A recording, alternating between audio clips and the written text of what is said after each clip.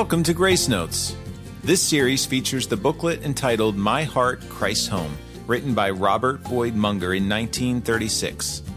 Have you found yourself entering the rooms of your heart that Mr. Munger is visiting with Jesus? It's an intriguing concept, but even more than that, it's an invite to self-examination as we consider how we're living our lives in the presence of our Lord. In this program, we will explore what we've stored in our secret room, the hall closet. Be prepared to be confronted with the things that you think you have hidden from our Lord. Open your heart again as you listen. The rec room was pretty revealing, I think. We know in our heart when we're entering into activities or relationships that we wouldn't want Jesus to be involved in. But there's even more. We may still have some old before we came to Christ things we're holding on to. As a pastor friend of mine used to say, be sure your sins will find you out. They may or may not be sinful issues, but nevertheless they do not benefit us or Jesus, and are certainly not befitting our Christian walk. The room or area we are entering today is the hall closet. Here's how Mr. Boyd sees it. There's one more matter of critical consequence I would like to share with you. One day I found him waiting for me at the front door. An arresting look was in his eye. As I entered, he said to me, "There's a particular odor in the house. Something must be dead around here. It's upstairs. I think it's in the hall closet." As soon as he said this, I knew what he was talking about. Indeed, there was a small closet up there on the hall landing, just a few feet square. In that closet behind a lock and key, I had one or two little personal things I did not want anybody to know about. Certainly I did not want Christ to see them. There were dead and rotting things left over from the old life, not wicked, but not right and good to have in a Christian life. Yet I loved them. I wanted them so much for myself, I was really afraid to admit they were there. Reluctantly, I went up the stairs with him, and as we mounted, the odor became stronger and stronger. He pointed at the door and said, "It's in there! Some dead thing!" It made me angry. That's the only way I can put it. I had given him access to the study, the dining room, the living room, the workroom, the rec room, the bedroom, and now he was asking me about a little 2x4 closet. I said to myself, this is too much. I am not going to give him the key. "Well," he responded, reading my thoughts, "if you think I am going to stay up here on the second floor with the smell, you are mistaken.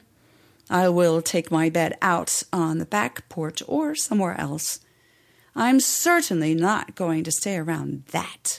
And I saw him start down the stairs. Oh, when you have come to know and love Jesus Christ, one of the worst things that can happen is to sense him withdrawing, his face and fellowship. I had to give in. "I'll give you the key," I said sadly, "but you'll have to open the closet and clean it out. I haven't the strength to do it." "I know," he said, "I know you haven't. Just give me the key.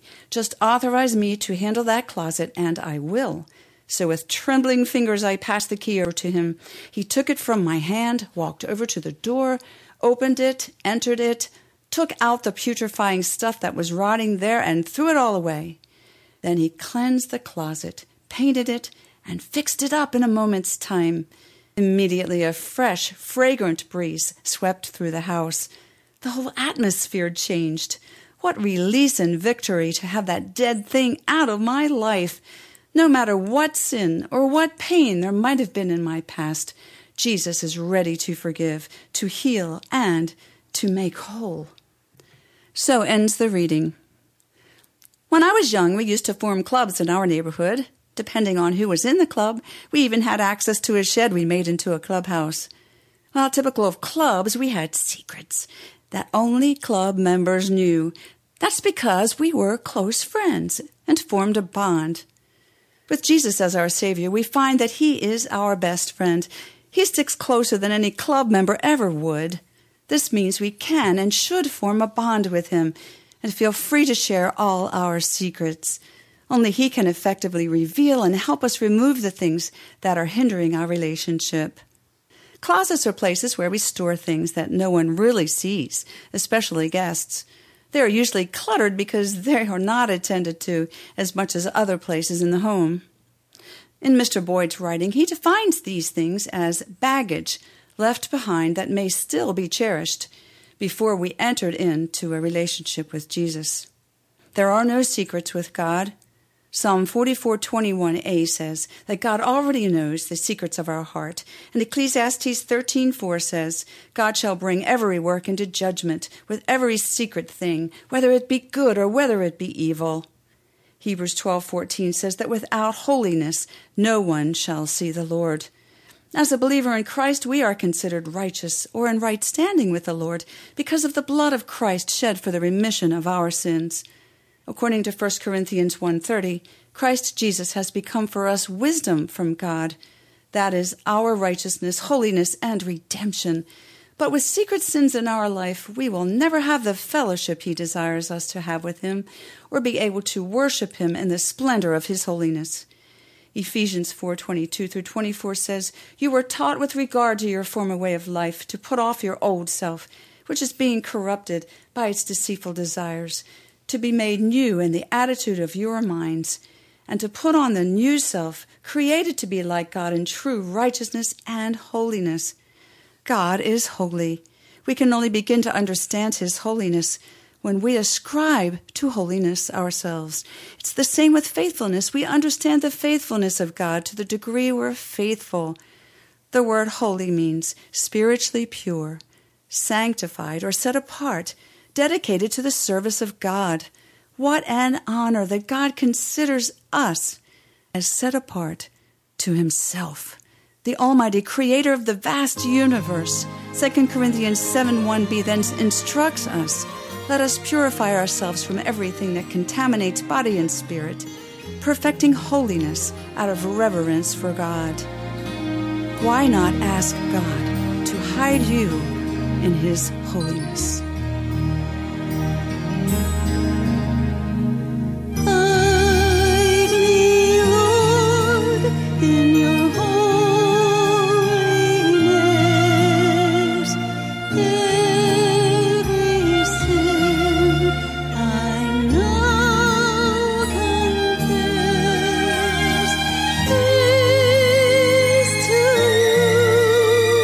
Forgiving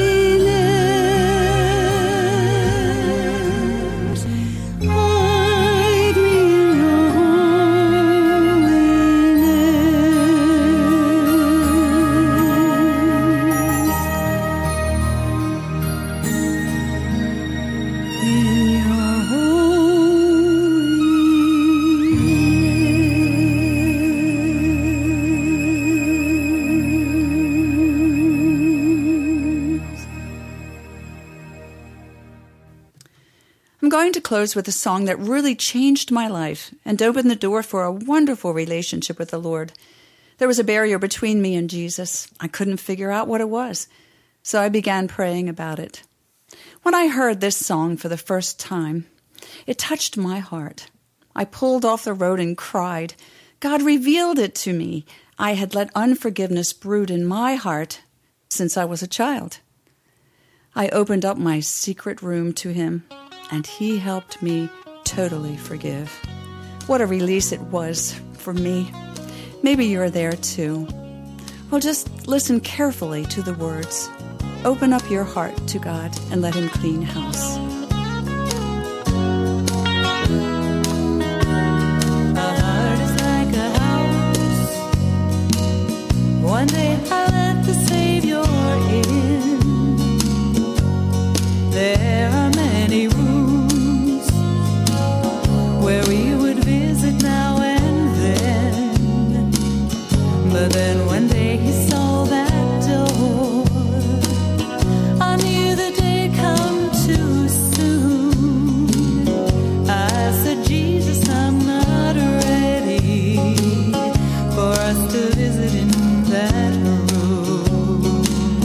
'Cause that's a place in my heart where even I don't go. I have some things hidden there. I don't want no one to know, but he handed me the key with tears of love on his face. He said, I want to make you clean. Let me go in your secret place.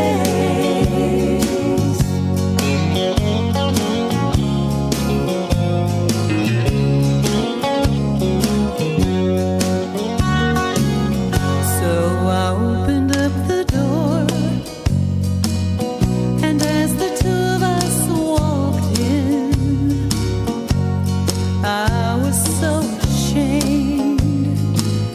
His light revealed my hidden sin.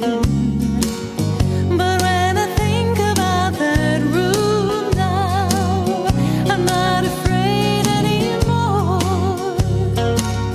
'Cause I know my hidden sin no longer hides behind that door. It was a place in my heart where even I wouldn't go. I had some things hidden there. I didn't want no one to know, but he handed me the key with tears of love on his face. He made me clean. I let him in my secret place. Is there a place in your heart where even you won't go?